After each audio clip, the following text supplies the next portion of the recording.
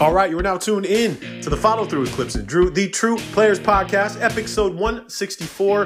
This took us a couple days to do. We had some technical difficulties, but bear with us through this episode. We cover everything you need to know: NBA draft, free agency, trades, and you know you get my reaction to the Benedict Arnold of basketball, Montrezl Harrel. It is the Follow Through with Clips and Jrue. Jrue, give me that intro music. Excuse me, I didn't mean to interrupt like Mount Vesuvius. I'm about due to erupt. Use it or I'm losing it. They say I need to loosen up. Tight, I'm well taught. I must do the max like gluteus. I do have something to say, so you got to give it up. Give it up. You never heard something like this before. Like this before. Like this before. What up, podcast world? What's up, everybody? You know what it is. You know where you're at. It's the Follow Through with Clips and Jrue, the True Players Podcast, episode 164. We're a couple days late. I had to do some renovations at the Clips Castle. You might hear some different acoustics in the crib because now I like to call it parquet, but it's not parquet. But I got the hardwood floors, the new paint. We're just redoing the whole crib. It's going to look really nice. So we're a little behind. We have a lot to cover tonight. And I think it's only right to start with Clay first, Jrue, because this was just devastating. It broke my heart to hear that Clay got hurt again. I mean, we didn't hear really what it was until later in the day. We just heard it was a lower leg injury. They're going to run some tests, but it didn't look good. That was the quote. It doesn't look good. And then it turns out that he tore his Achilles, and that's going to be another season without Clay. We know we've been watching his progress and seeing how hard he's been working to come back. And, you know, it's one thing with the ACL, right? Because there's been so many new, ways to help people come back from ACL surgery. I know what it's like. I've done it twice. It's not easy at all. But with the medical doctors now, like you can come back from an ACL. A lot of players do, right? But then coming back from ACL to tearing the Achilles, those are two totally different things. And this is the day before the draft, correct? Like it was the day before the draft? Or no, after the draft. It was the day of the draft. It happened on the draft day. And yeah, he was playing a pickup game in LA, one of the runs, maybe even at UCLA, but probably not because of COVID. So he was at these runs where every offseason in LA, this is what happens. Gyms open up. Same thing happens in New York, but a lot of people flock to Los Angeles. And, of course, Clay is antsy to play. It's been well over a year. When the news broke, I was really hoping it was, maybe a calf strain or significant ankle, maybe some sort of ligament damage in the ankle, which is obviously still troublesome. But for it to be a torn Achilles, it's like literally the worst case scenario. You'd rather have a broken bone in your leg than have a torn Achilles. You know what I mean? And we're all very excited because we've been talking like the Warriors are going to come back with a fully healthy squad. They got a number 2 draft pick. They got a couple more pieces, and we were just really excited. The Warriors were going to be a contender in the Western Conference, and a strong Western Conference. And that's just devastating, man. And you were kind of bringing up something we had spoke about before the pod about, the draft pick that they had. And we all had Wiseman at 2 going to the Golden State Warriors. A lot of us did. I didn't see anything. I didn't see anything crazy from any journalists or writers saying something different. For Clay's injury to have happened on draft day, not only is it devastating and, all those things to Clay personally, but to the franchise, they were pretty set on drafting James Wiseman as they did with the number 2 overall pick. But having that happen, like if Clay would have done this the day before and they would have found out that he was gone for the season, I think there's a really strong chance that they might have decided to draft differently. Now, granted, nobody in this draft is going to be able to just come in and immediately replace Clay. You know what I'm saying? Like that player isn't in this draft. And if he was, he would have been the number 1 overall pick. But if you look at their second round draft pick, this kid Jessup out of Boise State, who's some people are saying that he's kind of similar to Duncan Robinson in the way that he plays. He's a long, 6'7" shooter, loves to move off the ball, come off screens, catch and shoot guy. The Warriors take him in the second round, and I have to assume that was only because they got some serious news from the doctors. Clay had already been visited at that point, and they just didn't release the information. I mean, because if you tear your Achilles, you're going immediately to the hospital. It's not like they have to wait 24 hours to find out that it's torn. MRI happens quickly, so probably by the time the draft was taking place is when they got that news confirmed to them, or at least maybe in the second round, confirmed that he was going to be out for the entire season. And this could be a career-ending injury. Could. I think that's the saddest part about this is that Clay, if healthy, you would imagine has at least 3, 4, 5 more years of relative prime where he's, if he stays in the same shape as someone like JJ Redick, for instance, that guy's still contributing at the same level he has been for the last, 8 seasons. Kyle Korver, for instance, being one of the longest tenured players in the NBA. You can imagine Clay having a career along those lines. And now it's just like, well, shit. I mean, will he play basketball again? But that doesn't that's neither here nor there because they didn't have that information before the draft. And I think they still made the right draft pick for the franchise in selecting James Wiseman. It plugs a hole, it's a pretty big hole that they plugged there with rim protection at a really great price in comparison to what a center of that kind of caliber would draw on the NBA. So I think, it just would have been interesting. And I think the timing had to have pressured Bob Myers and the front office to make some sort of draft pick that they weren't necessarily intending to. But I can't imagine waking up to the news of that, especially having to go through draft day, just a matter of hours later. Well, it's a few things I thought about. I thought about Derrick Rose almost immediately, right? Because talk about back-to-back, catastrophic injuries. And I guess you can look at it from a standpoint that Derrick Rose has come back and become quite a good player. But he was much younger when those injuries happened. Very true. And then I also thought about, well, Clay also got 3 chips, and he's going to go down as one of the greatest shooters of all time. Like there was a really good run. I don't want to dog the situation and act like Klay Thompson's never going to come back. But in the NBA, the shit moves fast, and the players get younger and faster, man. And missing 2 years of playing professional basketball with an up-tempo team, yeah, you can come back and be a shooter. I totally agree with you. But we just saw, like with KD, that you'd never lose that jumper. Like coming into that finals game, he hit those first 3 3-pointers, and then that first move he made to the basket, it was a wrap, right? And I think you have to be very, very, very cautious with Achilles. You know what I mean? Like you got to make sure you're 110% ready to come back. So I think that's an interesting thing too, is I think Clay can look at Kevin this season, Kevin Durant, and go, let's see how Kevin does after this sort of injury.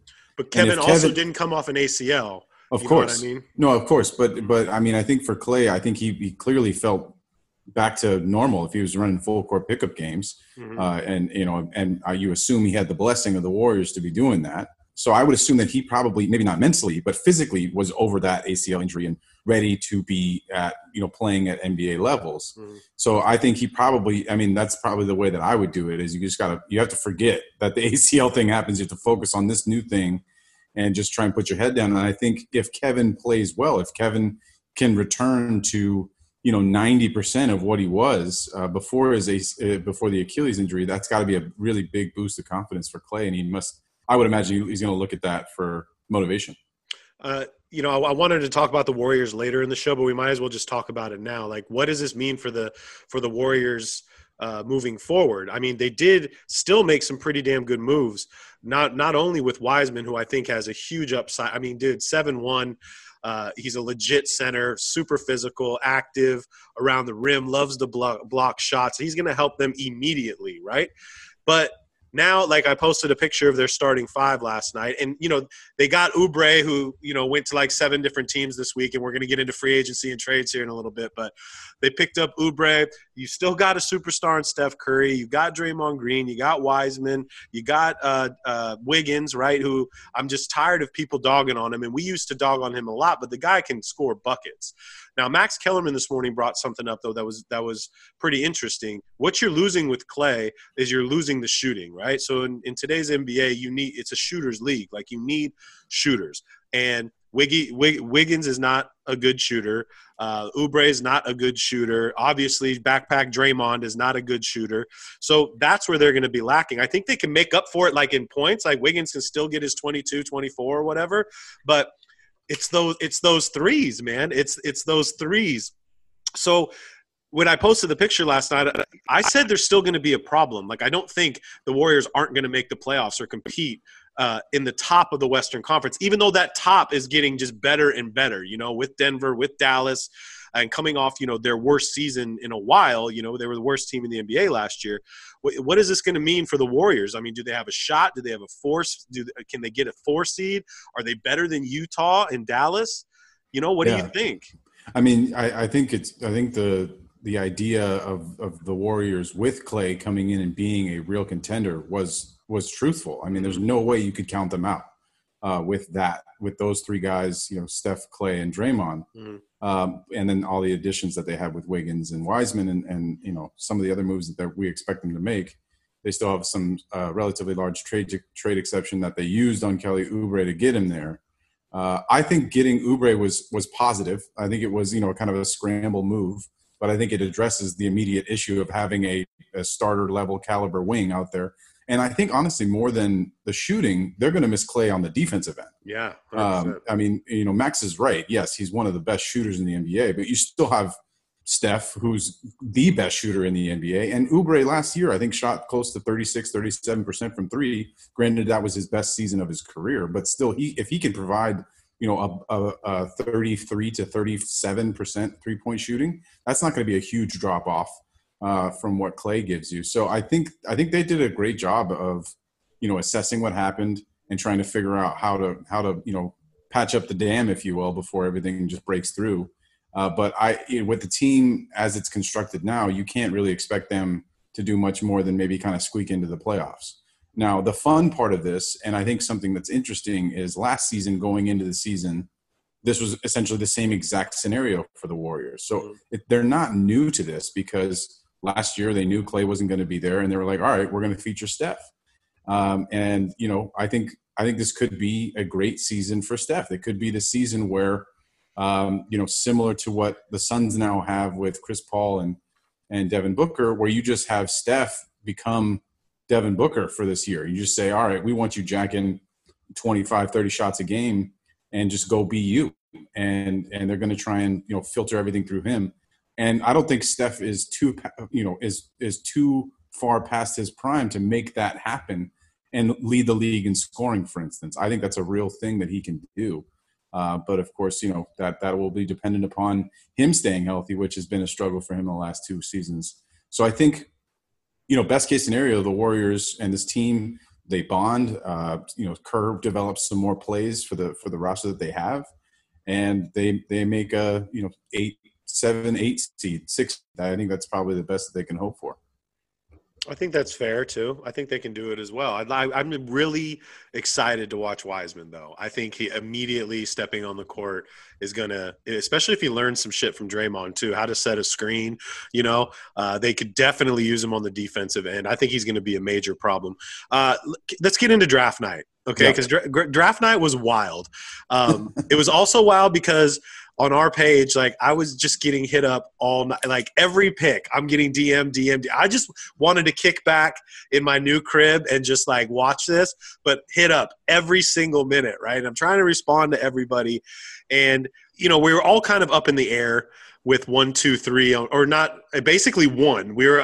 You had Anthony Edwards at 1, though, if you wanted, if it was your pick. Right? I would have. I mean, for our draft and for just who I think might turn out to be the best player and the best fit, I actually also would have gone with Obi Toppin, which is who you drafted first. Right. But I think if we were being more realistic with it and not just choosing from what we view as the best fit, I do think Anthony Edwards was, I think, the best pick that they could have made if they were going to just take number 1. And I think Minnesota did a good job with that. I was so turned off with his comments, though, bro. Oh yeah, I could not believe what this guy said. And that's the worst thing you could so he's asked, do you still watch basketball? And he's like, no, I'm not really into it. You're not really into it. You're not really into basketball. No, I'm into football. And you should see his football highlights because they are absolutely ridiculous. The guy was a beast. But you're about to go all in millions of dollars for the number one pick in this draft. And yes, he's extremely talented. There's a few things that shot selection that we were talking about on that last pod. But I thought the comments were really odd to me, right? And it's like, that's not what I want to see from my number one pick. What I want to see from my number one pick is exactly how Obi Toppin acted, right? And I think this is the first piece of good luck the Knicks have had in a long time, is having Obi fall to 8. And I was so shocked that he was taken at 8. So 2 things shocked me. One, Obi dropping to 8, and we'll talk about Obi in a sec. But Patrick Williams at 4 was a shock, dude, right? I thought that was the farthest reach, right, out of any team to do that. Now, when you look at his interviews and all this stuff, that's a good kid, right? Like, damn, this is a really good guy. Comes from a good family. He's a workhorse, and, yeah, he's going to be good. But you don't spend that 4th pick on him. Do you agree? Totally. I think that, to me, it was so funny because that was so shocking. I was not ready to see his name be called. And I think the one thing that the ESPN broadcast didn't do a good job of is reacting to the picks. I think as I was watching it, I was like, someone's got to say this was not expected. But I mean, I guess a couple people, like Bill Simmons, predicted that he would go 4th, but he even admitted that he was just but he admitted later that he was just joking around, like kind of throwing one out there, and it hit and it landed. And so I totally agree with you. I was shocked at that. I had him going, more into the late lottery. Mm-hmm. If I would have put him anywhere, but look, the kid is, kind of the quintessential NBA player. He's 6'9"? Mm-hmm. He's a wing. He's got a decent jumper on him. He can jump, he can defend. And Chicago is where he ended up going at 4. And they're all young guys there. So they just have like a really nice core of young players. Again, they're adding to that mix. It provides another viable option for someone to step up if they do end up trading Zach LaVine, or if they trade Wendell Carter or Lauri Markkanen or any of those top prized assets that they have. This guy can be maybe not a starter right away. You wouldn't expect him to get starter level minutes this year, but in 2-3 years, he could be, something similar to maybe a Pascal Siakam or something like that. And so I think, there's what I remember saying the most and thinking the most of this draft is that I expected there to be kind of shocking picks like this, because each team would have evaluated this group of players that is very similar. If you look at them, no one really standing out. And I was not surprised that I ended up being surprised by one of the picks, because when teams have this like just broad view, they start to hone in on the guys that they think can actually deliver, the guys that fit their system. And look, as far as like being a good guy goes, he might be the best guy in this draft as far as like being a good guy. But I was still shocked. I thought for sure they could have taken, Denny Avdia, Obi Toppin. Obviously Obi Toppin, but like Isaac Okoro, like all of these other guys that were kind of in that conversation. I definitely had him way above Patrick Williams. So I had out of the lottery picks, out of the 14, I put just winners and losers basically with a couple of these guys, right? And obviously I have winning like Knicks. Obi Toppin, you're going to New York. That's where you're from. Another power forward, by the way. That's the first, homie, that's the first thing I said. And I posted like either on our Twitter or whatever. I'm like, cool, now they have 9 power forwards, right? Right. Which is awesome. But they dropped Bobby Portis. So they lost one and they brought one in. So. And he's going to do great there. You know what you're going to get from Obi. He's going to come in, another guy like Wiseman that's going to be, impactful as soon as he steps on the floor. He's going to be great for New York. I'm glad they got him. Little did I know that his pops was Dunker's Delight, street ball legend, Court Kings. Did you know this? How did I not know this? Only found out through the broadcast when they were talking about it. I was so shocked with that. So I said winning with that, losing with Patrick Williams and the Bulls. That's just I still can't believe that. And hopefully he proves us wrong, right? And then I put winning next to the Kings with Tyrese Halliburton, getting him at 12, right? Which I thought is going to be great for them. He's a good kid, good player. Losing for the Suns, Jalen Smith at 10, right? You got DeAndre Ayton there. Why would you bring in another big, right, with that 10th pick when you can use shooting and scoring, anything else but another big man, right? Yeah. I think the Suns were probably looking at someone like Isaac Okoro, I feel like what happened to the Suns is their first guy or their second guy got taken, and then they panicked and they were like, all right, let's just go with Jalen Smith. And in all fairness to both Patrick Williams and Jalen Smith, those guys are going to be solid players. I mean, as long as they're healthy, they have the skill set and the athleticism to be relevant. And I think, for Jalen Smith specifically, his shooting range is pretty spectacular. So I think coming off the bench, my guess is they're looking to fill the backup spot that they don't necessarily want to pay Aaron Baines a significant amount of money. Who's probably going to get it in the next couple of days from somebody. Somebody's going to give it to him. So, yeah, I think that's probably what they did. And my guess is for sure that they were thinking, all right, maybe we'll snag Okoro at 10, but he goes to the Cavs. I think that's a very weird pick for the Cavs. At 5, Isaac Okoro. That was the second in a row that I was surprised to see go, number one, that high, but number two, to a team that seems to only have point guards and centers now.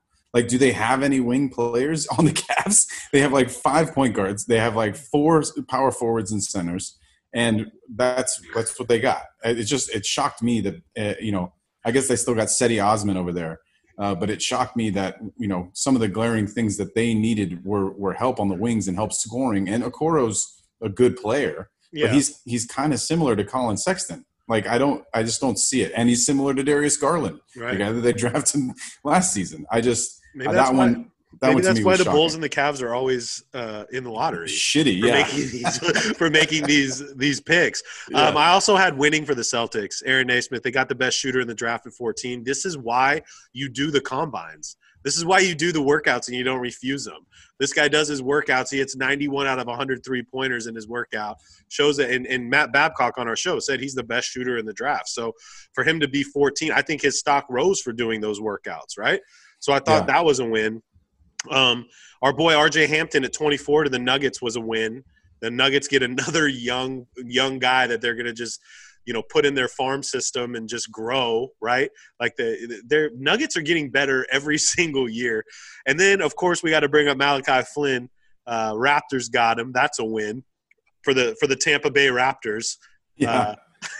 Who's going to be their name. If you guys didn't know, Tampa Bay will be starting off the Raptors will be starting off this season in Tampa, since they're the Canadian border laws, which should be really interesting. Drew brought up a good point. Like, why didn't they just go to the bubble? And that's still got to be around, right? Like could have stayed in Orlando. They got 3 gyms. They could have moved it around. They have the infrastructure there. No, man, I think as far as the Nuggets go, they also drafted my boy from Arizona, Zeke Naji, who is, I'm telling you guys, for all those that have not heard or watched Zeke Naji play, he is a very good basketball player.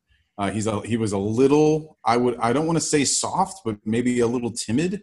And obviously from what Matt said and from the reports on his height and weight, he has put on some serious pounds, which he desperately needed. So the Nuggets now have an auxiliary option. So if Jeremy Grant, decides that he doesn't want to play there anymore, or someone else offers him a shit ton more money, they have him, Zeke Naji, waiting in the wings. And then, of course, RJ Hampton, who I think is, just about as promising as any guard in this draft. Were you necessarily surprised LaMelo went 3 to Jordan in Charlotte? No, I wasn't either, because you kind of had to. I was actually really surprised because I had him in my draft dropping because I thought those interviews went bad. I think there was a lot of questions, obviously defensively, but from all the people I was listening to, and obviously we've been watching him, I know how talented LaMelo Ball is. He's definitely the best passer in the draft, and he has a huge upside. Upside meaning they don't really know, right? Like, you just don't know yet until he goes out there and plays. It's just funny about the LeVar and the Michael Jordan thing. At some point, that one-on-one's going to happen. You know that, right? That's a lose-lose for Michael. He's not going to ever do that. He's never going to do that. I just think it happens.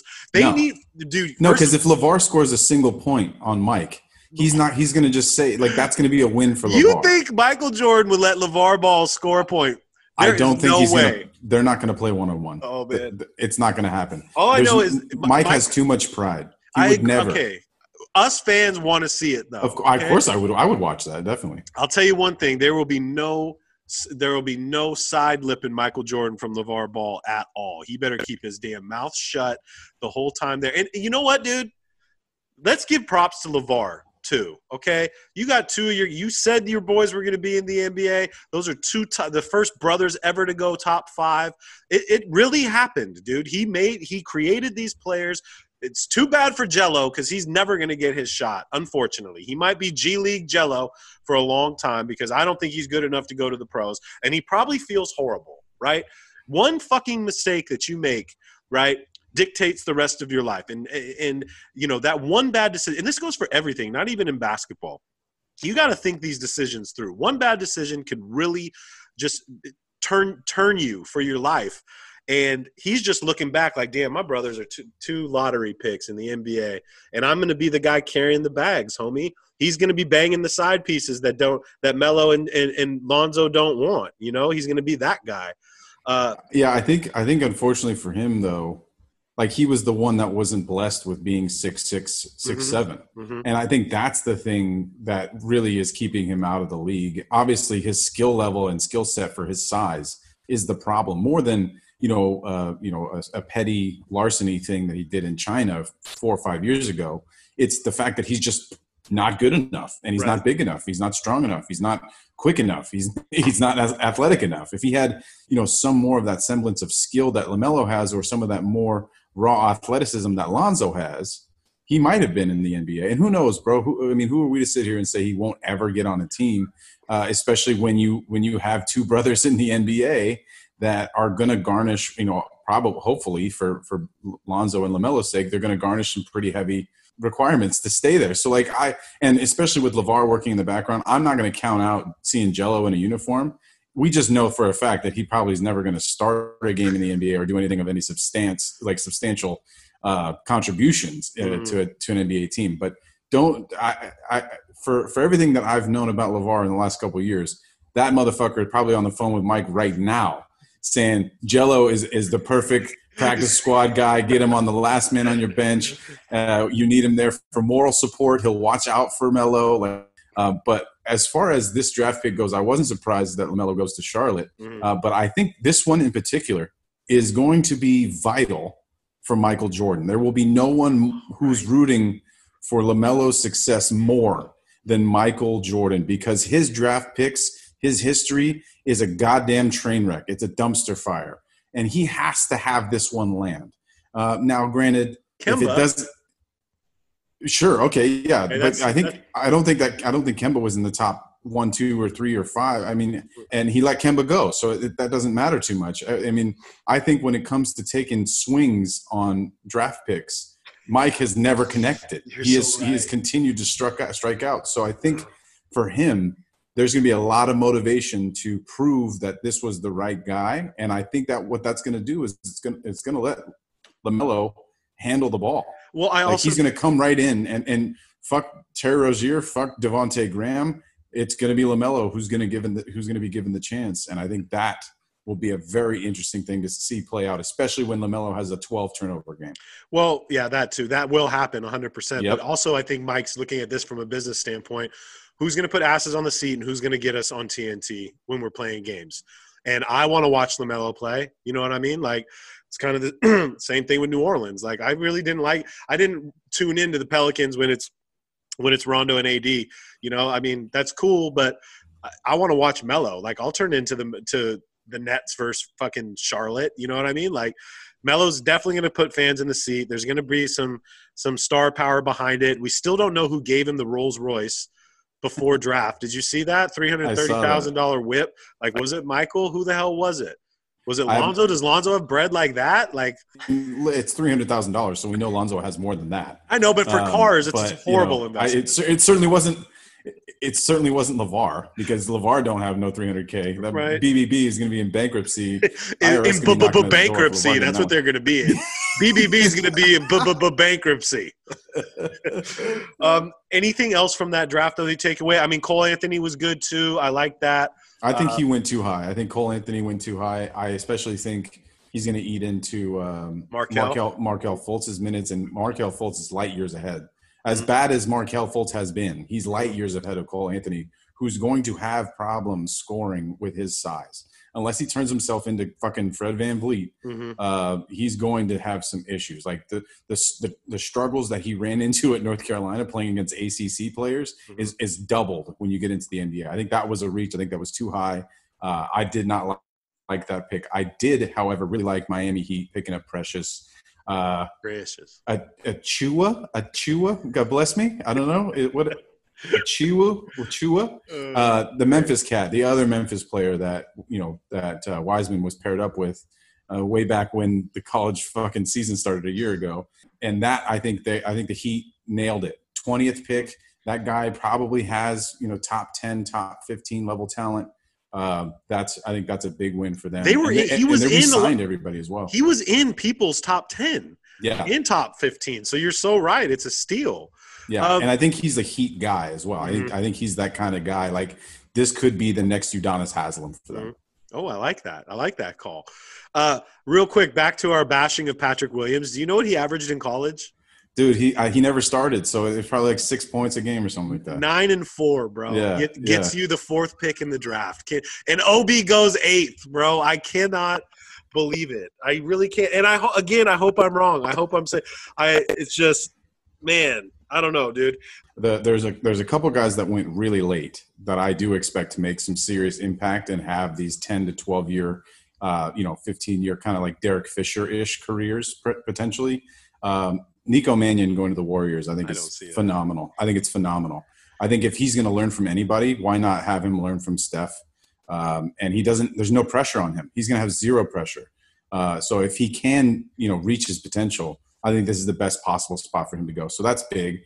But the other one was there's a couple. Both Cassiuses went back to back. Cassius Winston from Michigan State went to Oklahoma City, and that guy is phenomenal. I think there might have been a trade there, but Cassius Winston's going to be an NBA player for a very long time. You're saying OKC made a trade? Shocking. Yeah, I have no idea where any of their draft picks. They have so many draft picks, they might have traded him. I don't know. And then right after that, Cassius Stanley, a guy that we've talked about before, went 54th. I know. And for you to get Gerald Green, essentially, like a preloaded Gerald Green at the 54 overall draft pick, I think that's another steal. Big shout out to Indiana for getting him there. I think that kid is going to be a pro for a very long time. Other than that, shout out to my other Arizona guy, Josh Green, 18th overall, addition to the Mavericks. That's going to be big. They need him on the wings. I love it. So can we get into free agency and trades? Because there was a lot. So I think it was Tuesday that free agency or that you can start making trades. Yeah, trades happened, I think, on Monday. Okay, so Monday at afternoon. Okay, so it's funny because first things first is the Bucks out the gate just trade for Jrue, right?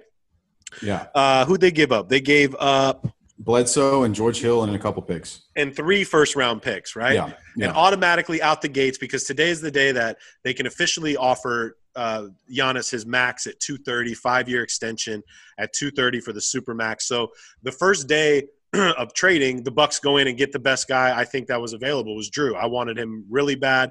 That just goes to show you, boom, we're going after Jrue.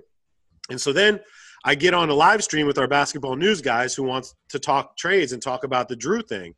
And it's me, Alex Kennedy, and I think Spencer, and we were discussing the trades, and I blatantly go out and say we got into Bogdan to Bogey, and I'm like, there's no way that Sacramento is getting rid of Bogey. I go on record, like I literally stamped it with my fist. I'm like, there is no way that the Sacramento Kings get rid of Bogey. And during our live stream, Spencer interrupts our conversation and says, Bogey's been traded for, was it Ilyasova?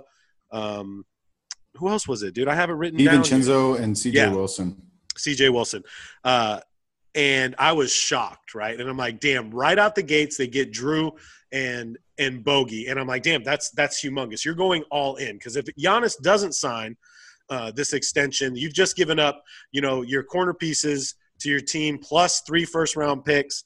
And unless the Bucks knew, unless they kind of had an inkling that Giannis is going to sign. Now, mind you, the NBA is investigating the Bogey thing, and it probably might not happen. So Bogey's going back to a restricted free agent, which might throw a wrench in some things. But I was really just pretty I don't want to say shocked, just how fast they went out and got these guys. Two of the biggest guys that you could possibly get. Perfect fits for Milwaukee. And those are the pieces that we were saying that Giannis needs in order to get to the NBA Finals and to potentially win a chip. Yeah, so it's official. The Bogdan Bogdanovic trade is not happening. Right. He did not agree to the sign-in trade. It's hilarious. It shows exactly kind of what the Kings organization does at times. They're just like, oh yeah, we're just going to sign and trade this guy without telling him and without having him agree to it. It's like that doesn't work that way with a sign and trade. Right. So that one's out. The Jrue Holiday pick is pretty solid. I do think that Milwaukee gave up a lot.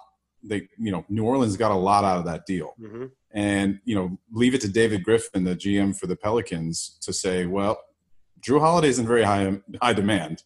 And, he's the one that controls which door he gets to go through. And the fact that they gave up George Hill and Eric Bledsoe plus 3 first round, that to me. You know what we call that now, Drew? What's that? We call it getting Presti'd. And we're going to talk about Presti in a minute. That's what we call it. It's exactly what it should be. I mean, at this point, it could also be called Griffin because the Lakers gave up a shit ton of our assets and picks as well. So, both of those organizations are in very similar positions. Obviously, Oklahoma City has more draft picks than the Lakers do for the next 20 years. But the Jrue Holiday is a great fit in Milwaukee. They were able to keep Middleton. They're able to keep Giannis, at least for now. And bring in a guy that answers a lot of the questions that they've had, that people have had about them. I think he's probably a little bit better defender than both Bledsoe and George Hill. I think he's also significantly better on offense than both those guys, although George Hill has been playing really, really well while he was in Milwaukee. But I do think, look, it's clear that they shot their shot with Jrue, and that was the guy they were after. I think they gave up too much. But, if that's something that Giannis was like, okay, if we get Jrue, then maybe I'm leaning into signing this, give me someone like Jrue Holiday, and they go, bang, Jrue Holiday's here. Yeah. Then you got to give up whatever they demand to make that happen. I kind of think that they should have gone for Chris Paul though. If you're Chris Paul is obviously going to cost more money immediately right now. But I think he's a little bit better at running the offense. I think Jrue is a little bit more of a shooting guard than he is a point guard offensively. And I think there could be some issues with having him step up and try to run the point guard, where in offenses in the past, he's been a shooting guard for several seasons now in New Orleans and even before that. So if I was Milwaukee, if I was the GM of Milwaukee, I think I probably would have given up that amount for Chris Paul, and he probably would have got him. And now, granted, obviously, if there's decisions being made alongside Giannis, and Giannis goes, I don't want Chris, I want Jrue, and everyone else is on board with that, and Budenholzer's on board with that, then fine. You don't think that they would have asked him who they want the same way they asked Kawhi? First of all, I don't think – I do. That's what I'm saying. I think the only reason they went with that is because they asked the question, and it hadn't been answered. All right, so we ran into some technical difficulties on yesterday's podcast. We recorded a whole show. We only got half of it. So we're re-recording this morning. But it's actually a good thing because a lot has happened. And I know we just talked about Jrue Holiday, but another big pickup, Drew, was CP. Phoenix picked up his contract, traded for CP. And I think this is a great move. I think it's a great move for Phoenix. I think that DeAndre Ayton is going to benefit tremendously from CP being there.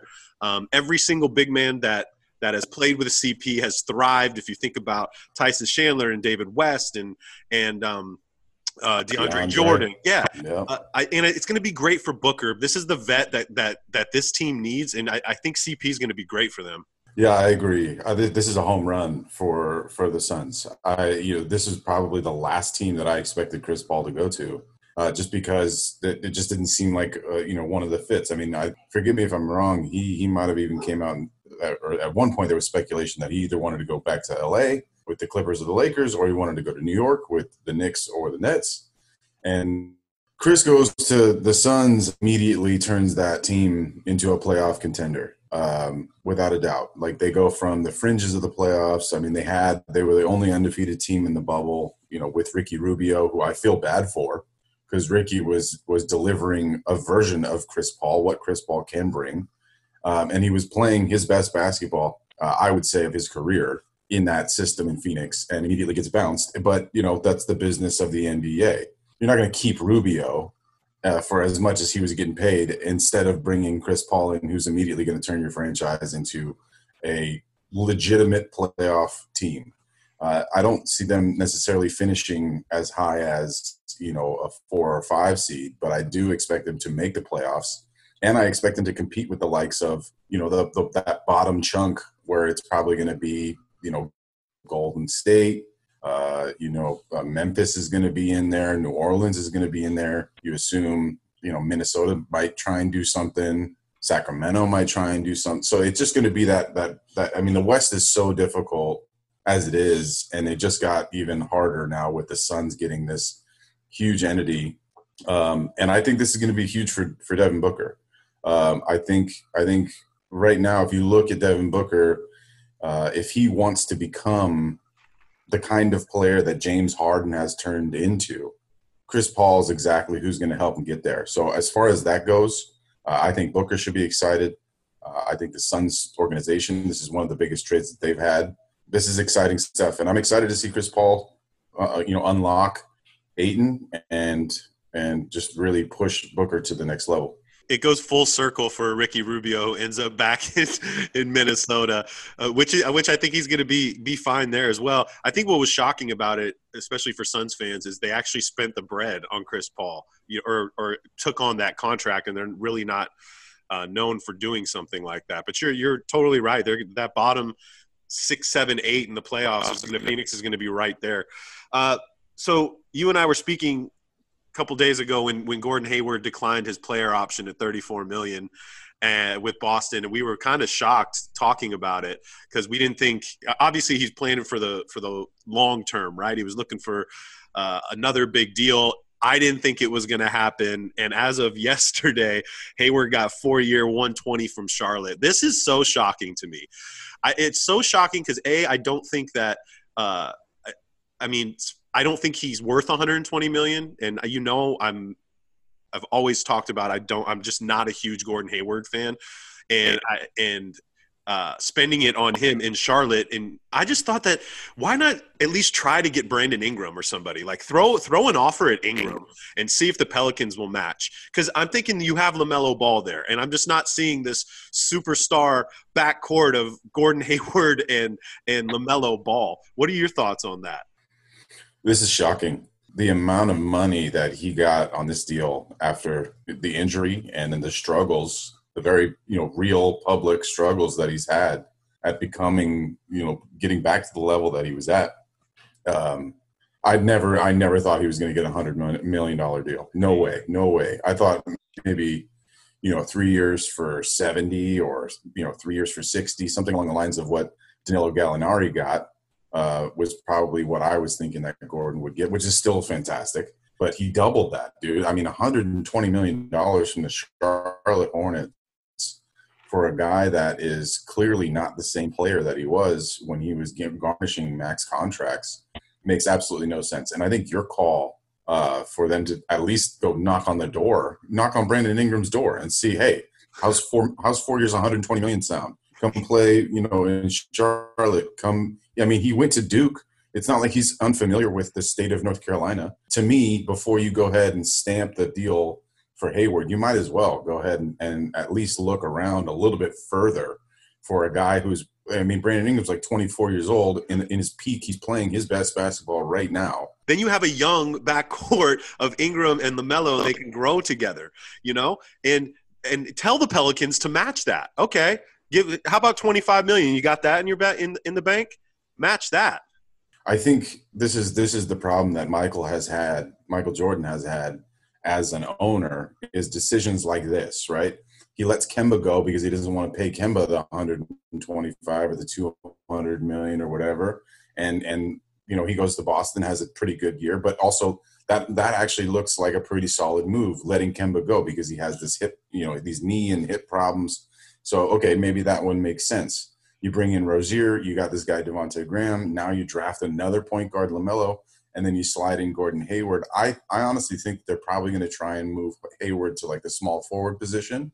And my guess is that they may try to run some sort of like point forward stuff, potentially to get him involved a little bit more with, running the offense at the top and having LaMelo come off screens or something like that. But look, this is, if they're in need of veteran leadership, which I think that they are, Gordon Hayward will help with that. But Gordon Hayward's going to this team not to be number 2 or 3 option behind LaMelo and whoever else. If he's getting that money and he's going there, I'm assuming he thinks he's going to be the number 1 option. Right, and he's going to jack 20 to 25 shots a game. So I think this is a big mistake. I do think that if you're a team like the Knicks or, a team like the Pistons or a team like the Pacers or the Cavs, Gordon Hayward might have made some more sense to go there. Not for that amount of money. No one should have offered him $120 million at this state of his career. But those teams to me made more sense as a landing spot. But look, we're going to see what this means. And my guess is that means that Charlotte is still not done dealing. I mean, you probably got to get rid of one of those other point guards, whether it's Rozier or Graham. You have to get rid of the Batum contract. That's what you have to get rid of. $27 million, right? And again, like you just said, they got 3-4 guards on that squad. And, Rozier, who we discussed, like Clippers were exploring that. I don't want to do that at all. But you're totally right. They got to get rid of one of those guards because Rozier really isn't really working out there. And he's getting, I think, 16 mil or something like that. And obviously Devontae is going to be the guy. But, I mean, Gordon bet on himself. We all just thought, wow, turning down 34 mil. They must have known something, though. His agent must have known something. Like, hey, we turned this down, but we can still probably get you 100. Yeah, I mean, the truth of the matter is that the shooting guard and small forward position in this offseason is shallow. There's just not a lot there. I mean, we're talking about Brandon Ingram. He's clearly the best player at that position, but he's still a restricted free agent. So his agents are going, look, let's opt out. Let's see what happens. Let's see what we can go with. And they had to have known that he was going to get more than the $40 million, 36 that he was owed. And this was a big, I mean, if you're Gordon Hayward and you're the Gordon Hayward's agent, this is a huge home run. I mean, like personally for them, this is massive. It's a windfall of $120 million that literally came out of nowhere. So, I will be interested to see what kind of role he has. I'll be interested to see where Batum lands, like where he ends up in the NBA, because he's still a relatively serviceable player. But that's another example. It's an exact perfect example of a small forward shooting guard that shouldn't have gotten a deal that size from Charlotte. So, I mean, we could be going down the same exact road of middling production for Gordon Hayward, stepping right into middling production that was produced by Batum. So who knows? Well, our boy Scoop B reported last night that the Lakers might take on the Batum contract. Speaking of the Lakers, we got to talk about it, Jrue. I'm going to let you take it because I don't even want to mention the man's name right now. Okay, I don't want to mention his name. Okay, I'm calling. Actually, I'm going to name him the Benedict Arnold of basketball. Okay, go. Yeah. This was definitely the most shocking move, more shocking than Gordon Hayward going to Charlotte and getting all this money was Montrezl Harrel, who broke my heart, bro. For 2 years, we were talking about how Trez is going to get 80, 90, $100 million for 4 or 5 years. And, if that was going to be the case, the Clippers probably can't hold on to him. But no, he doesn't take 80. He doesn't take 90. He takes 20 for 2 years and stays in Los Angeles, jump ship, and comes home to the Lakers. So this is a big win. I mean, the Lakers were looking at this is a big win for the Lakers. Let me clarify. The Lakers were looking at, JaVale McGee opting in for his player option, keeping him. We were ready to sign Dwight Howard again to another 1-year deal. He even tweeted out that we were going to sign him. And then immediately he gets picked up by the Sixers because we go, hey, I think we're going to get Trez for $9 million a year. Can you believe that? No, I can't believe that. That's outrageous. Of course we're going to take Trez at $9 million a year and let Dwight Howard go. This is I don't think there's a single person on the planet who would have predicted that Montrezl Harrel would go to the Lakers this year for a 2-year deal that was way underpaid for what he would garnish, I think, in a normal season. But clearly, for Trez, he wants to stay in Los Angeles, and he clearly wanted to leave the Clippers for whatever reason and join this Laker team. And I think it's because he wants a chip. I got to be honest with you. He wants to go to the winning squad, the winning organization, and he made the right move. And I can't believe we stole him from you. It's outrageous. I was shocked and heartbroken, dude. Really, I would any other team, dude. You know, and I had to learn from Twitter from Pat Bev, who was shocked, just as shocked, right? Look, Montrez has been playing for the Lakers since the second round of the playoffs, if you really think about it. Okay, so I'm not going to speak bad. I'm not going to speak too bad about him. It's a business, right? And again, I bring this up a lot. Nothing shocks me anymore, especially being a Clipper fan. I just thought he had more loyalty than that. And again, I keep saying loyalty. Like I posted something about John Wall wanting out of Washington now after they dropped $170 million on him and hasn't played a game in 2 years, pretty much. Not only am I shocked that he became a Laker, but the deal. Like, we would have definitely given him that money. I don't understand. And like you said, there might have been something internally. Like, we have a brand new coaching staff. Maybe we're going another direction offensively, defensively, offensively. Obviously, he was undersized for the position that we were playing him at center, right? And, I had an interesting stat that somebody sent me. So during the playoffs, Clippers were minus 68 with Trez on the floor and plus 123 with him off of the floor, right? Wow. Yeah, that's pretty intense, right? And looking at it, maybe he's not the right piece for us. I just felt that, like, we gave him this opportunity. We kind of gave him, again, you're the player and you're the guy that creates your own, you're the frickin' player. The coach and the owner isn't the one playing on the floor. We gave you a great opportunity. You ran away with it. You become the sixth man of the year.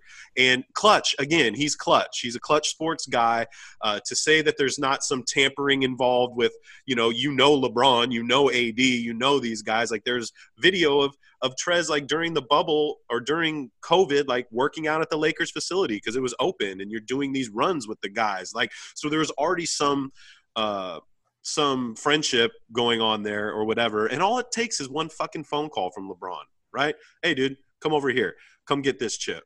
So I'm upset. But on the other end of it, last night we picked up Serge Ibaka, right? We wanted Serge Ibaka and we got him. And I think he's perfect for what we need, right? He's not Montrezl Harrel, but he's a guy that can body up. He's got a jumper, veteran leadership. He's a champion, and I think he's going to fit in perfectly for what the Clippers have going on right now. I definitely think we need a couple more pieces, but the pool is getting very thin right now, Jrue, and we're going to go over some signings here in a minute.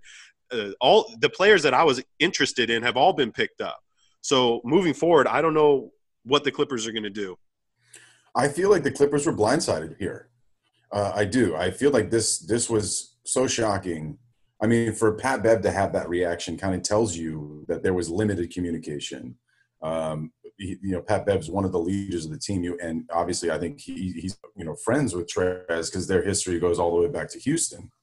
Getting Serge was big, but that was like a scramble, like, replacement. I think the thing that I keep going back to in my mind is the altercation that happened in the bubble between Paul George and Trez. And I truly think that this says more about Trez's view of Paul George and the way that the organization is treating Paul George in comparison to him than it does over anything else. More than the coaching, more than Kawhi Leonard, more than the front office or the owner or anything like that. I think Trez has a problem with Paul George, and I think equally, Trez played equally as bad as Paul George did in this bubble. But I do think there's something more about that in particular instance where they had that exchange, that verbal exchange on the bench, and I know that had to have been lingering. That had to have been built up over the entire course of the season. Watching Paul George get this superstar treatment and then not deliver superstar level performances, that can only anger players like Trez, who's during the regular season you could say that he was just as good, as Paul George. It blows my mind. I am so happy as a Laker fan. I just like I don't think we needed Trez. Like this was such a big surprise. Like it was so beyond the realm of possibility for us to get him that it wasn't. It's like, holy shit, did we just do that? I don't even understand. And now we have by far the best team in the NBA. Like better than Brooklyn. Who? Good luck with that shit, Brooklyn. We're better than the Clippers. We're better than Milwaukee. I still think we're better than Milwaukee. We are geared for round 2. Let's go back to back. It's going to happen. I think we're going to do it again. This is it. And that was a huge piece that we did not deserve to get that we just landed. You know what's funny though is like I was thinking about. We always talk about Draymond Green. Like, if Draymond went to another team, like, he wouldn't be the same player as Draymond Green on the Golden State Warriors, right? He just fits.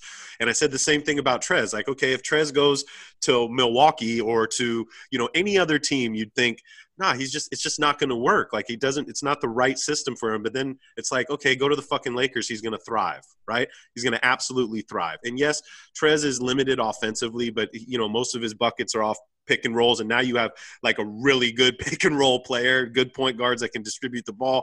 Trez is going to be just fine over there, and it hurts, bro. It definitely hurts that it was the Lakers, especially going through everything he went through with his grandma. We saw all the support from Clipper Nation, all the support from the teammates during the bubble that he was talking about, Lou and Pat Bev and everybody coming out saying, even when Trez was gone for a month, they were texting every single day, hitting him up, making sure you're okay, right? So I think I totally agree with you with what you said is there must be something internally. Obviously, the Clippers had chemistry issues. It was well documented. That's what everybody was talking about. And maybe that's exactly why he jumped ship. So you're definitely right. The Lakers do have the best team in the NBA as long as they stay healthy and whatnot. I kind of want to talk about a different team. Anyways, good luck, Trez. Hold on. Before we move off the Lakers, I do want to touch on a couple other pieces that we brought in. So now we have Trez. We've also traded Danny Green away, and we got in Dennis Schroeder. We have signed Wes Matthews, and we're looking to sign one more big. And all the talk right now is that we're also going to get Marc Gasol, who had been assumed to be going back to Spain. So not only is Trez just an addition to what we have, it looks like we're going to lose Rondo, but we re-signed KCP. So, like, everything is working towards, like, completing this roster much quicker than I expected. Which is great because the season is around the corner. So you need the team to be solidified. You need to know who's on the squad. You don't want any of those huge last-minute additions to throw a wrench in the chemistry that you've developed before training camp starts here in like a week. So this is exciting as I've been for Lakers' chance at a repeat. Yeah, I'm really excited for you, Jrue. Thanks for stealing the benefit going on the basketball.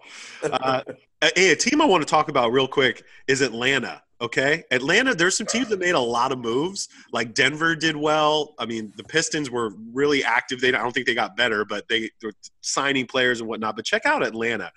So if everything goes correctly, they got this will be their starters: Young, Herter, Gallo, Collins, and Capella. Okay, it's a nice starting 5. Bench would be Rondo, Dunn, Reddish, Hunter, the rookie Big O, and then they offered Bogdan Bogdanovic an offer sheet for 4 years, $72 million, and the Sacramento Kings got to match that. But if they get Bogey, that's a squad in the East, dude. Definitely. If Atlanta gets Bogdanovic, that immediately, to me, pushes them into that 7-8 seed that they've been searching for the last, I don't know how many freaking years since Joe Johnson was there. I don't see Sacramento letting him go that easy because that's an offer sheet that they can come up with. And they've seemed to be really high on him. I mean, until that first minute where they were willing to trade him to Milwaukee. So who knows? Like, there's clearly a gap between what the media and what our expectations of what the Kings are going to do and what they're actually doing, which has been the case, for the last 20 years. They're a crazy, weird organization. But I would be surprised if the Kings let Bugs go for that amount of money. He's well worth that amount of money. If they let him go to Atlanta, that's a huge pickup for them. That's exactly what they need. They need another scorer. And the fact that they got Rondo is going to be big for them. That's that veteran leadership. Trae Young's going to learn a shit ton from Rondo. If Rondo is the same Rondo that was on the Lakers last year and not the Rondo that was on the Dallas Mavericks a couple seasons ago. But assuming you have to assume that Rondo wanted to go there, right? Since he signed, it was a free agent move. It wasn't like he was traded or forced there. So anyway, I do think that they're building a very interesting, exciting core. Bogdanovich would be a huge pickup from them. I think that they have to have someone else in their back pocket because they can't rely on just getting Bogdanovich on an offer sheet like that. Well, Gallo, I mean, you got Gallo. That was a huge pickup. And Atlanta is a great city to play for, and people want to play with Trae Young. He's the next guy up. So we got to give a shout out to our boy up in Toronto, actually Tampa Bay now. Van Vliet, undrafted, champion, said he wanted the bag, and he got the bag like the Raptors should have done. They paid the man what he's worth, and big shout out to Van Vliet. He deserves it. Yeah, I think this was the best possible scenario for the Raptors because Van Vliet is a unique player, with his size, but his scoring ability and his defensive ability way outperforms his physical stature, and he's clearly a great fit in Toronto. I mean, the system that they have is fantastic. I thought that when Toronto drafted Malachi Flynn, that was going to be like, all right, thanks Fred, appreciate your time. We got the new version of you coming in right now. But really, what I think that Malachi Flynn draft was for ushering Kyle Lowry out after his deal is done. You hand that ball and that captaincy to Fred VanVleet, and then you got Malachi Flynn right there playing a similar role. So this is big, and who knows, what Kyle Lowry is going to garnish. I think it's next year that he's a free agent. But this is the Raptors doing what the Raptors do. They're locking down their guys that they see that they feel are intricate into their performance, and they haven't made very many moves. It's clear that they lost Gasol and Ibaka now. So do you know if they've signed any bigs at this point? There's so much happening that it's hard for me to keep up with everything. Have they signed anybody else? I'm not sure. I can't keep up. I don't know how these guys are keeping up too. So we had on our live stream last night, we had an argument. It wasn't an argument, but Dishes and Dimes, who's from Toronto, they absolutely love Kyle Lowry, especially my girl Iman, loves Kyle Lowry. And the question that Alex had proposed was has Kyle passed the torch to Fred VanVleet? And I'm like, yeah, I think it's already been done. It's obvious with the contract he got. And then they jumped in the conversation and we're just so upset that I said that. And I mean, you agree with me though, right? The torch has been passed to VanVleet. I understand how important Kyle Lowry is, and I love Kyle Lowry. I do. We've talked about it. I know you're not a big fan of Kyle Lowry. I know you think he flops. A lot of people hate when he flops, but that's part of the game. But I don't think I'm wrong with what I said. No, the transition's in place. I mean, you can argue semantics over is the torch now in Fred Vliet's hands, or is it still in? Are they passing it? Do they have both hands on the torch?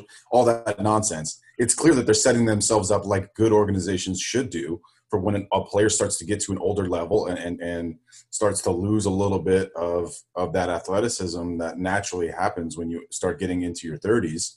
It only makes sense for them to tee up the next guy, and they're clearly doing that. And I thought they did a great job with landing him. I'm actually surprised. $85 million is pretty good, but I thought that he might get a little bit more love and get up into that Gordon Hayward level of 120. I mean, shit, if Gordon Hayward's worth 120, Fred VanVleet's also worth $120 million.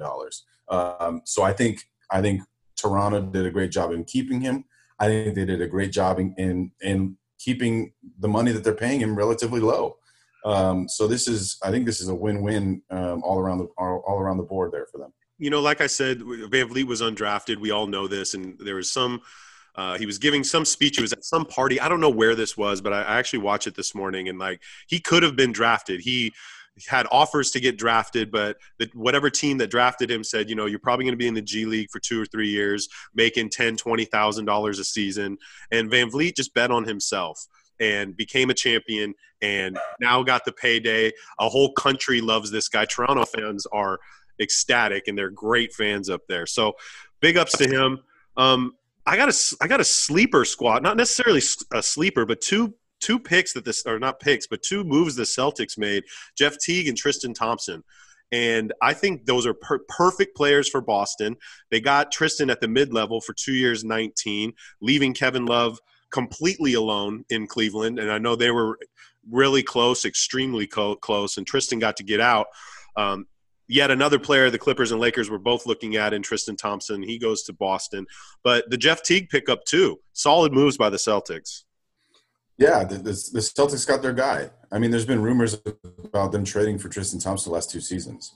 And they finally got their, like, defensive presence, big man presence that they've been looking for. Like, when you look at their lineup, it's clear that they just lack defensive rebounding. And if there's one thing that Tristan Thompson can bring to the table, it's defensive rebounding and offensive rebounding. They were able to get Cantor out and move Cantor to Portland, who I think will do great in Portland. He loves it there. He's been there before. Gee, I mean, how many times has that guy been around the league? Cantor. I mean, it's like, geez, it's like a merry-go-round. Every time free agency comes up, he's moving. But Tristan is going to be huge for them. They still have Tice, and now they have Tristan, and they can rotate those guys nicely. And then Jeff Teague is a really solid player. He's been a very solid NBA player his whole career. He's never really cracked into that starter level as far as that's concerned. But if you're talking about Kemba Walker needs 15 games because his knees are hurting and you want to rest him, Jeff Teague's it's a perfect serviceable backup. He'll step right in and do exactly what you want. And Celtics also got rid of Brad Wanamaker, who I know many Celtics fans were not necessarily satisfied with him as the backup point guard. I think, when you're looking at the two needs that the Celtics had going into this draft, being a big man and a point guard, they immediately addressed that in free agency. And then, of course, they did draft Peyton Pritchard from Oregon, a really tough kind of quintessential white boy point guard for the Boston fans to rally behind. So I think they're doing really good stuff. And of course we talked about Neesmith earlier. Danny Ainge still proving to be one of the best GMs in basketball. The Celtics are going to be exactly where they were last year. I think there's a good chance that they still stick into that 3-4 seed. It really is going to be difficult to nail down how good Milwaukee, Brooklyn, and Philly are going to be, especially all the moves that Daryl Morey has now made in Philadelphia.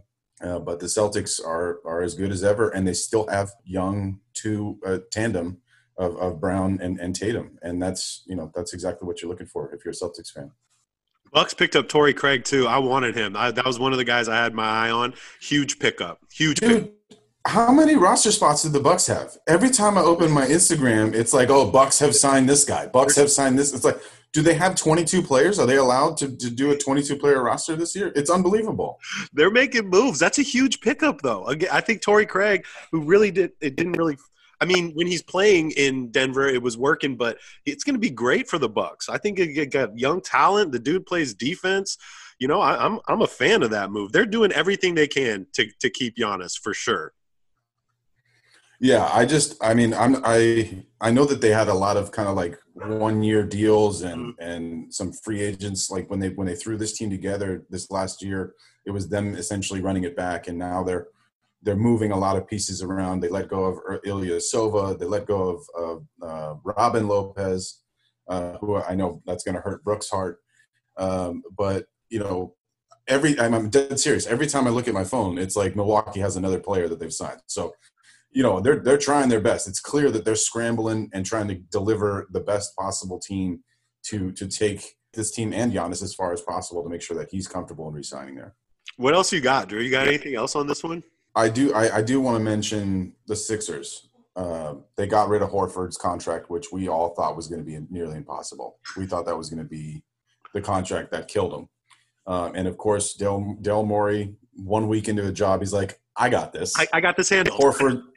Horford's out. Richardson's out. We have a completely new roster, and they're still able to keep Ben Simmons and Joel Embiid. I cannot explain how excited I am to see someone of this is what we've been waiting for. Brett Brown, Elton Brand, and before that, whoever it was, the GM there, the one whose wife was just tweeting nonsense the whole time. Oh, my God. this is what this organization has desperately needed. Finally, someone who knows what the fuck they're doing in charge. And, you know, the process was one version of the Sixers' existence there for about 5 or 6 years. And now we're into the process actually looking to be finished and deliver some sort of championship, or at least the finals appearance that the Philly fans have been longing for forever. And I don't think these moves are done, but those moves we thought were impossible happened so fast. I'm so excited to see what Daryl Morey does with the team on the court and how he uses the pieces that he now has. And I mean, the Seth Curry trade as well. That's about as big of a pickup to me as it is getting rid of Horford. I don't think you can weigh either one of those, any higher, because Horford was clearly not a fit there, and Seth Curry is so perfect for that team. It's amazing.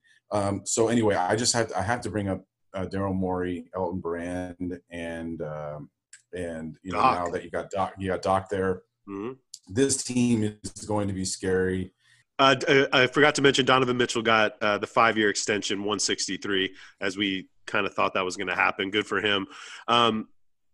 This podcast is one of the most difficult podcasts we've had. This one show took 4 days to make. So we appreciate everybody bearing with us on this one. Check us out on basketballnews.com. Obviously, we're going to be back in a couple days with some updates on everything. Training camp, December 1st, next week pretty much, Drew. It's coming right around the corner. We're going to take him out with my boy Moray out of North Kakalaki. This is the jam. It's called Quicksand. Turn it up, bang it. So follow through with Clips and Drew, and we're Ghost. Yeah. Since it's just the time with a kickstand, thinking of a plan to get quick bands, falling in deep with the quicksand. Flag on my ass, no quick brand. I was packing on the pound, got my weight up. Hot beef in the streets, had to stay up. Betty Crocker showed me how to bake a cake, bro. Doing that, put everything I love at stake, bro. Since it's just the time with a kickstand, thinking of a plan to get quick bands, falling in deep with the quicksand. Flag on my ass, no quick brand. I was packing on the pound, got my weight up. Hot beef in the streets, had to stay up. Betty Crocker showed me how to bake a cake, bro. Doing that, put everything I love at stake, bro. Back in the day, man, a nigga had ripped jeans. Couldn't afford a new pair, I had broke shoes. Couldn't think about the money, I had broke dreams. Outfit was the match of a crack fiend. I was trying to be fly, couldn't take off. Clothes falling on my ass, lost weight, dog. No jacket in the winter, had to shake, dog. Then I said, fuck it, cause something gon' have to shake, dog. Then my nigga Bobby put me on a quick lick. Wasn't alive, but enough for a quick fix. Interception, I was stealing, caught me a pick six. In the snow, bitch, and roll, bitch, with a brick dick. Never killed, I ain't gon' lie, I was tempted. He was a target, but he lucky that I missed it. I was always fucking up, was a misfit. My opportunity was knocking and I missed it. Young when I hopped off the stoop, 2 doors where I floor if I hop in the coupe. Too sore from a war where I couldn't lose. Got scars and bruises, man, I got the proof. Resemble you still, cause I got the juice. You think you Tupac, let all my ass loose. Step in on next with my Timberland boots. I'm planning, I'm stable, I'm growing in roots. Since it's just the time with a kickstand, thinking of a plan to get quick bands, falling in deep with the quicksand. Flag on my ass, no quick brand. I was packing on the pound, got my weight up. Hot beef in the streets, had to stay up. Betty Crocker showed me how to bake a cake, bro. Doing that, put everything I love at stake, bro. Since it's just the time with a kickstand, thinking of a plan to get quick bands, falling in deep with the quicksand. Flag on my ass, no quick brand. I was packing on the pound, got my weight up. Hot beef in the streets, had to stay up. Betty Crocker showed me how to bake a cake, bro. Doing that, put everything I love at stake, bro. I remember chilling at one of my little bitch crib, by the foot, by the nut, man, cause what the fix since. A nigga came through, he was all on some bitch shit. Didn't know I was raw, my hand was so gifted. Boy, how me top had to get him a mix quick. Couple knocks made him drop like he drunk and relifted. Fought another nigga after I thought was some kinship. Throwing up both of our sets was ended the friendship. Get respect at the neck, my nigga didn't back down. Had him standing up, then he ended the back down. His hands in my life, now they ended up flat now. Flat like a wing, let's see if he flat now. Had enough, it was tough when it lasted for 1 round. KD on the bench, equipped with the trade pound. Made him run, it was funny, was scared of the gun sound. Made him shit, he a bitch by the car, he would duck down. I ain't got no time for the fakes, the phonies, jabronis, the ops or the jakes. My homie's the only who come past the gate. I'm whacking the weeds, cutting heads off of snakes. I'm hungry, I'm eating right off of your plate. I won't eat, I'm on it, it's my fault to take. I'm stagnant, I'm magnet, I'm staying in place. The reason I'm popping is all up for hate. Since it's just the time with a kickstand, thinking of a plan to get quick bands, falling in deep with the quicksand. Flag on my ass, no quick brand. I was packing on the pound, got my weight up. Hot beef in the streets, had to stay up. Betty Crocker showed me how to bake a cake, bro. Doing that, put everything I love at stake, bro. Since it's just the time with a kickstand, thinking of a plan to get quick bands, falling in deep with the quicksand. Flag on my ass, no quick brand. I was packing on the pound, got my weight up. Hot beef in the streets, had to stay up. Betty Crocker show me how to bake a cake, bro. Doing that, put everything I love at stake, bro. Yeah.